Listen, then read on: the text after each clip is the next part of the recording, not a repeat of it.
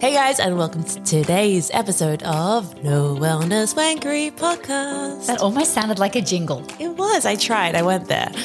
It's good to have you here. My name's Lindy Cohen, dietitian nutritionist, the new nutritionist, and I'm joined by my awesome co-host, Jennifer Peace. Hello. Very excited to be with you today, and we have a good one because we've been looking through the internet, through the interweb, and there's so many little things that pop up about who's making health claims about food, and it comes back to what is healthy, what is processed, what is not. And it's really overwhelming, isn't it? Because sometimes we have this idea, we have a product, we're like, oh, that's a healthy product.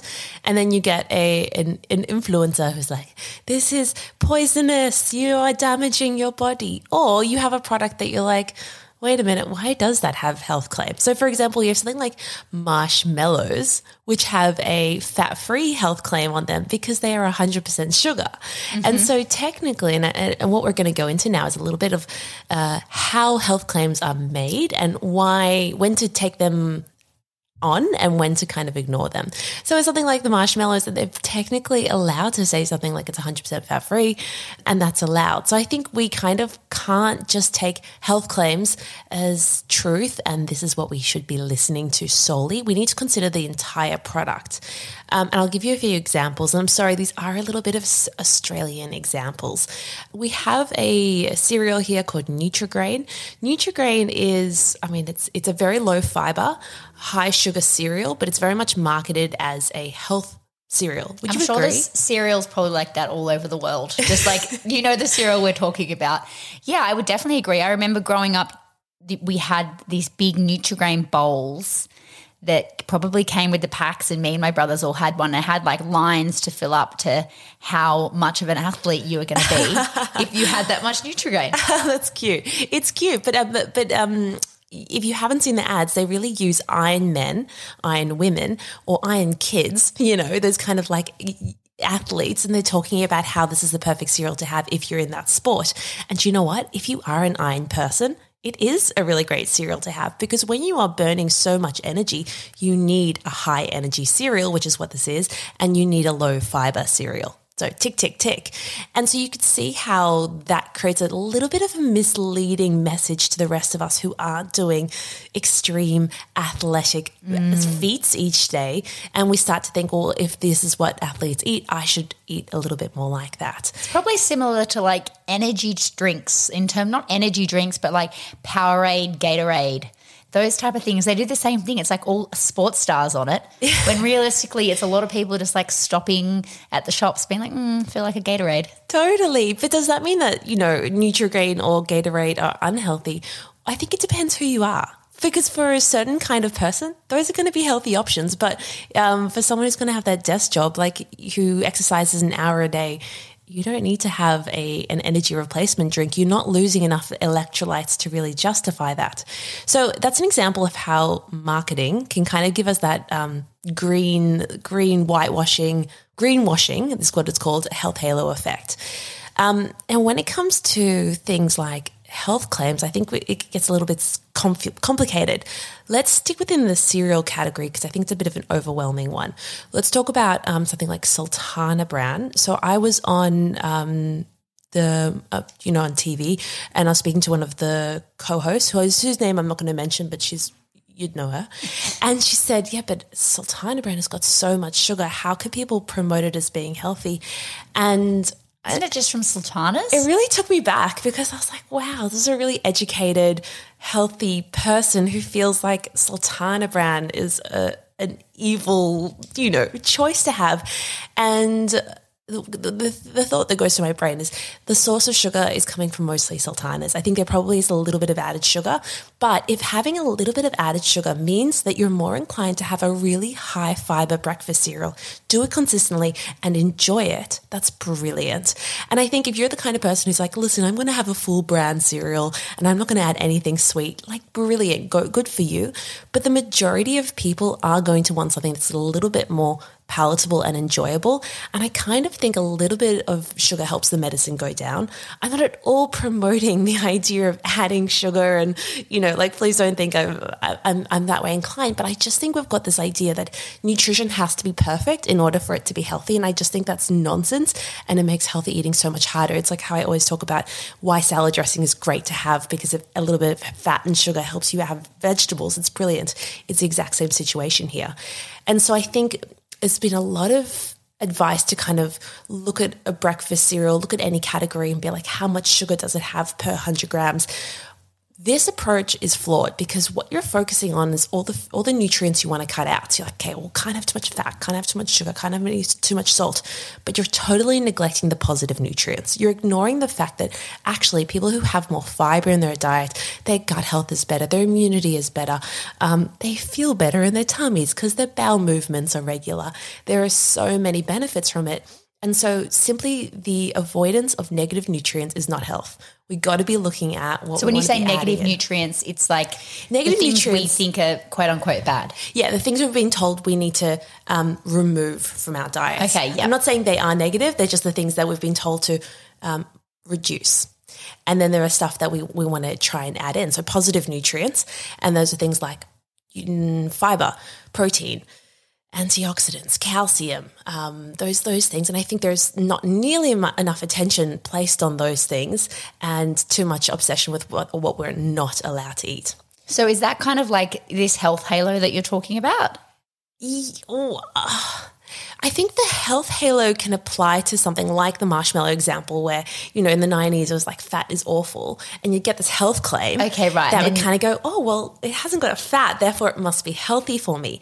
Or health halo applies to this idea of when you have a product like, like a pack of lollies and it's like in a green packaging and it's got like ferns and stuff, all across it, and it's kind of like 20% less sugar, which is, fine. But it's also like you're trying to send the message that this is a really healthy product when it's still lollies, and lollies are great and can be part of a healthy diet, but it's not a health food. Okay, yes, not a health food. Another thing we're talking about is obviously in Australia we have like the health star rating, yes, and things on products. I'm sure other countries have something similar as how healthy is this food. But sometimes you look at foods and the numbers are so warped and you're like, how is this got a 4-star? Or why does this not have a star on it at all? Yes. Okay. So the way health star rating works, there's a few things to know about this. And by the way, I used to work at a food company for many years. It's how I got my start in nutrition. And I think it's very interesting. So I really do understand health claims, I think. So you've got two things to consider here. One is that this is not mandatory. So companies can opt in, which means that you don't need to display the health star rating yet. It's still in a trial period. If it's proven that it is successful, it might become mandatory, and it might become mandatory in only some categories. They're still going to be experimenting. They're still doing slight tweaks to the algorithm and the way that it works. The other thing to understand is that each category is going to have its own rules that apply to it on how you can kind of label things. So what the health star rating is attempting to do is, if I was looking at muesli bars, it's going to help me see, well, which are the healthier and which are the less healthy options. So we're not going to compare. You might have like a muesli bar that has a 3.5 star rating, and then you have a yogurt that has a 3.5 star rating. And that's different. It's not to say they are the same nutritionally. It's just within that category that is kind of how it's ranking. Yeah, so is it this muesli bar as compared to this muesli bar? Yes. Not like actually what the nutrients are of that specific bar. Yeah, and generally you're going to be like, okay, well, let's go 4-star rating. It's going to be ticking some boxes. Now, the way that the health star rating works is that you're looking at negative nutrients and positive nutrients. Sorry, that's why I use those terms, because that's, I think, that was my indoctrination into it all, because that's what I love about that system is it's not just thinking about the things you can't have. It's also going, well, okay, this might have a little bit of sugar, but it's got quite a lot of fiber. It's got a lot of protein. Therefore, it helps it redeem a little bit more stars. And I think that's why something like All Bran, which does have something like added sugar, I don't really know how many stars it has, but it would have a pretty high star rating, or Wheat Bix, even if it does have a small amount of added sugar to it. Yes. Okay. Okay. So it is something you can look at to make choices? Generally, yes. Is it perfect? No. Is it going to tell you the full story? No, but is it better than I think what we've been told in the past that you have to like read the nutrition label and memorize how many grams of each category? I think that's a bit disordered, to be honest, and I'd like to move away from that kind of I had world. my first experience actually yesterday in Woolworths because I was getting something. What were we getting? Like a pesto. And my immediate thing, I knew the pesto that had like the lowest calories, and that's the one I immediately went to. But then my partner picked up the other pesto, and then I actually was like, I had never even thought of getting another pesto. And when I actually looked at it, the one he picked up, the ingredient list looked a lot more just like nice normal things, like normal ingredients as opposed to like chemically things. And I was like, oh, That's nice. that's probably fine. Do you remember what the calorie difference was? It was like double. I'm just thinking, even if it's double, like, is that a fundamental difference in the context of your diet? No. That's what I'm thinking, where it's like, okay, well, it was double the amount, but the amount of pesto you would use in an entire pasta, how negligible would that difference even be is the point I'm trying to get at. Exactly. Yes. No. And then when I actually stopped, because it's just like, I was just like on like default that I always just grab it and put it in the trolley. But when I actually stopped and looked at it, it's just like the one that I never normally would choose, the ingredients list was like all the type of stuff that you would just use if you were making pesto yourself. Yes, right? Which is what we really want. It's okay. This takes us to ingredients list. Yes. As it can be a useful thing to look at. Now, I am not in any of this conversation saying I want you picking up a packet. I want you reviewing that nutrition list. I want you reviewing the ingredients list. I'm not saying that at all. But I don't know if you know this, but the way that the ingredients list works is that the ingredient that's got the highest volume comes first on the ingredients list, and then so the one that's last in the ingredients is the smallest amount. Yeah, okay. So that's kind of a useful thing. So typically people are like, well, if it's got sugar as the second ingredient, then it's bad for you. And I think that's misleading and wrong. But we do just like, let's say you're having porridge, you want it to be oats as the first ingredient. Yes, okay. So it's that kind of thing where you just kind of like, listen, are these things familiar to me? Do I recognize them? I don't believe this idea that we have to go for foods that have zero chemicals in them, because everything's a chemical. Everything is a chemical. Yeah, I was thinking people like you can't have things with numbers in it, but I'm like a lot of probiotics, a lot of good things, a lot of things that are probably really health positive have numbers. Yeah. So, and it's like unless you're a health chemist, it's just like things are going to have numbers. And things are going to have words that you can't pronounce. Yes. Like all your probiotics. I mean, kudos to you if you can pronounce all the probiotic names, but there are thousands, and I'd be very impressed. And so I think that kind of those hard and fast rules are not helpful. When you generally look at the ingredients list, is it generally familiar? When you look at the pesto, you're like, yeah, these are generally the ingredients one would use for a pesto. And of course, if you're going to have something that's like shelf stable, it may have something like citric acid or something to help keep it a little bit it has more to stay in a jar. Stabilized. The alternative is that you make it from scratch, which I think would be brilliant. But realistically, I think done is better than perfect. 100%. Let's talk about serving size. This is a big one because you look at packets and you're like, this rice has 4 serves, but you're like, it's probably got 2 serves. Yeah, like and then you feel kind of bad. Yeah, or you have the recommended serving size and you're like, that was measly. Why am I still so hungry? And instead of blaming the serving size on the back of pack, you blame your appetite. You think, I am ravenous. I have an issue with how much food I need. Yeah. Instead of recognizing that serving sizes on the back of food packets are complete made up marketing stuff from the food company. So they just tweak things so that they can get different health star ratings or have different health codes, calories, and say different things about it. Totally. So for example, I don't know if you've seen like a chocolate bar. I think it's like a Mars bar. It's like the king size is 2.5 serving sizes per pack. But it's a non-resealable pack. It's one bar. It's one bar. So it's clearly not intended by the manufacturer to be eaten in 2.5 sittings. It's clearly, they're assuming you're eating it in one go. But because they wanted it to appear nutritionally superior, they've gone, all right, well, there's 2.5 serving sizes, because that makes the serving size the calories per serving size, the sugar per serving size appear a whole lot better. So there is all of this manipulation that happens, and you're going to see it when you have a drink and it's like, this is 2 serves. It's not 2 serves. You intended it to be 1 serve. but you wanted me to be tricked into thinking this is a healthier product than it is.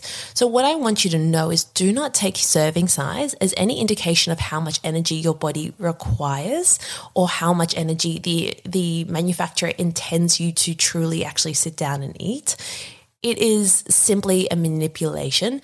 And this is why we come back to this idea of intuitive eating, because sometimes things will be higher in energy. And as a result, you might feel fuller, or they're higher in fat. You're going to feel fuller and have that satisfaction. So you don't need to go read the back of the pack and go, how much am I allowed to eat?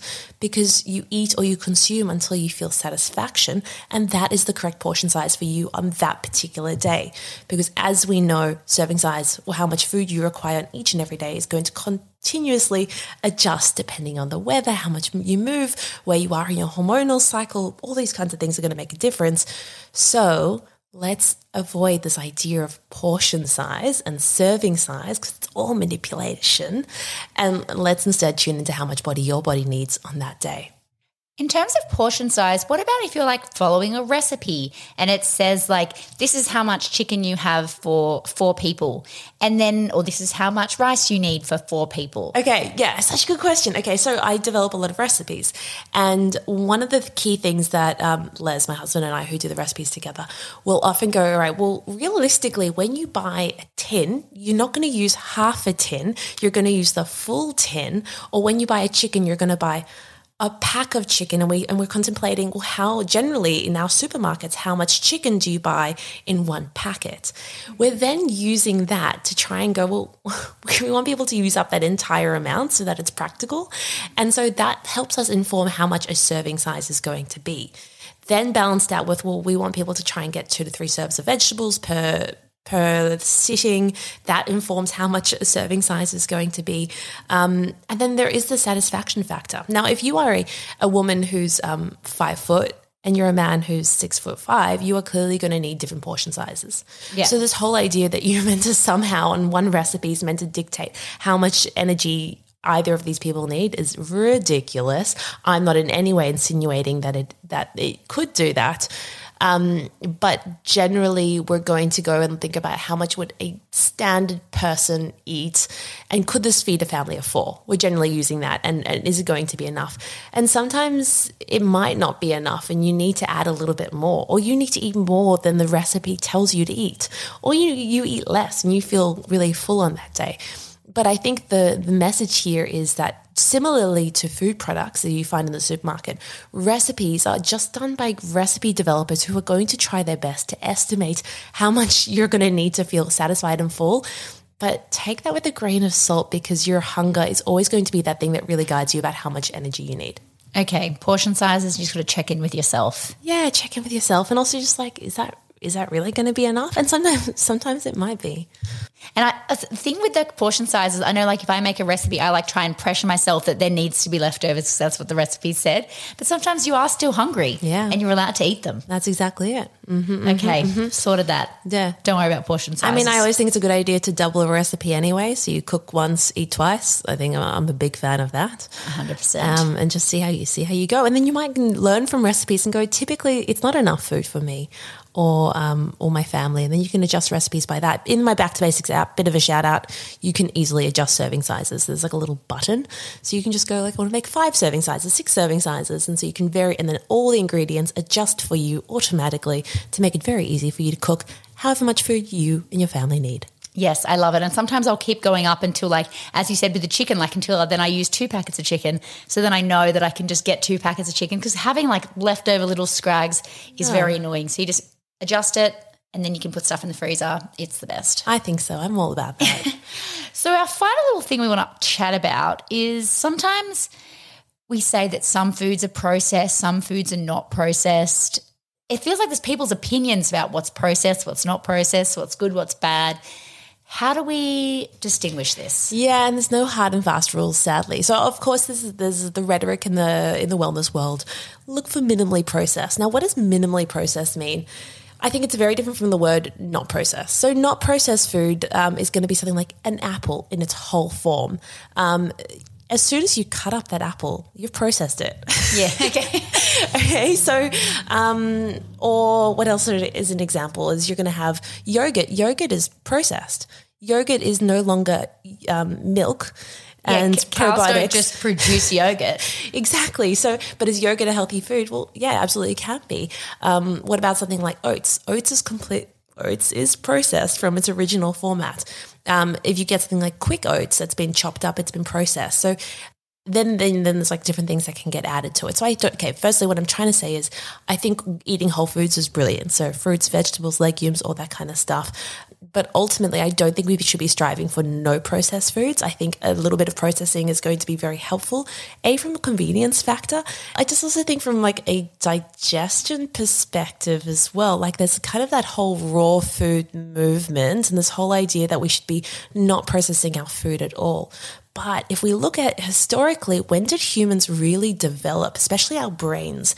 It's when humans were able to start cooking food. And what does the cooking process do? It allows us to absorb and take more nutrients from the food that we're eating. So this whole idea that we should be having foods like purely in their pure state doesn't gel with this whole idea that when we cook and process foods, we may actually be able to absorb more of the nutrients from them.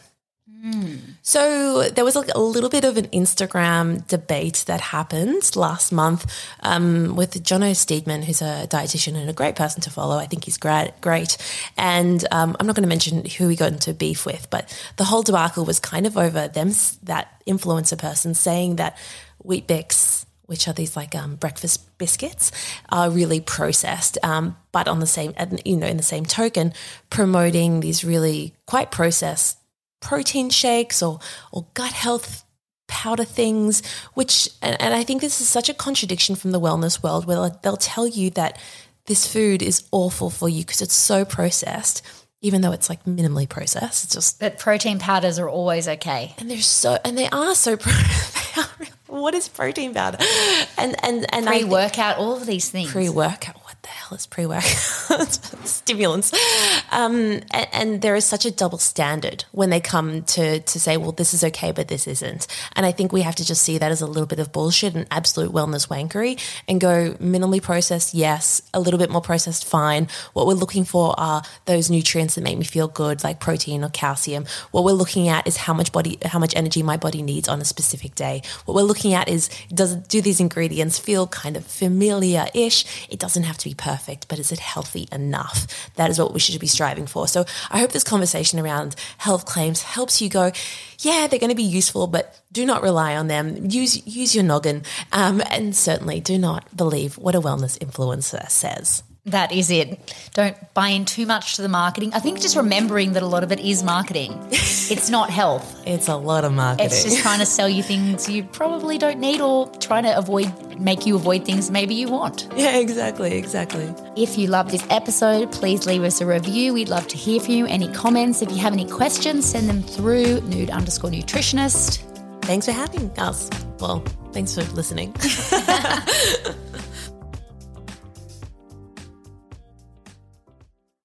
Hey, I've got a question for you. Does binge eating feel like your dirty secret? And are you sick of trying to be good, but falling off the bandwagon and losing control around food?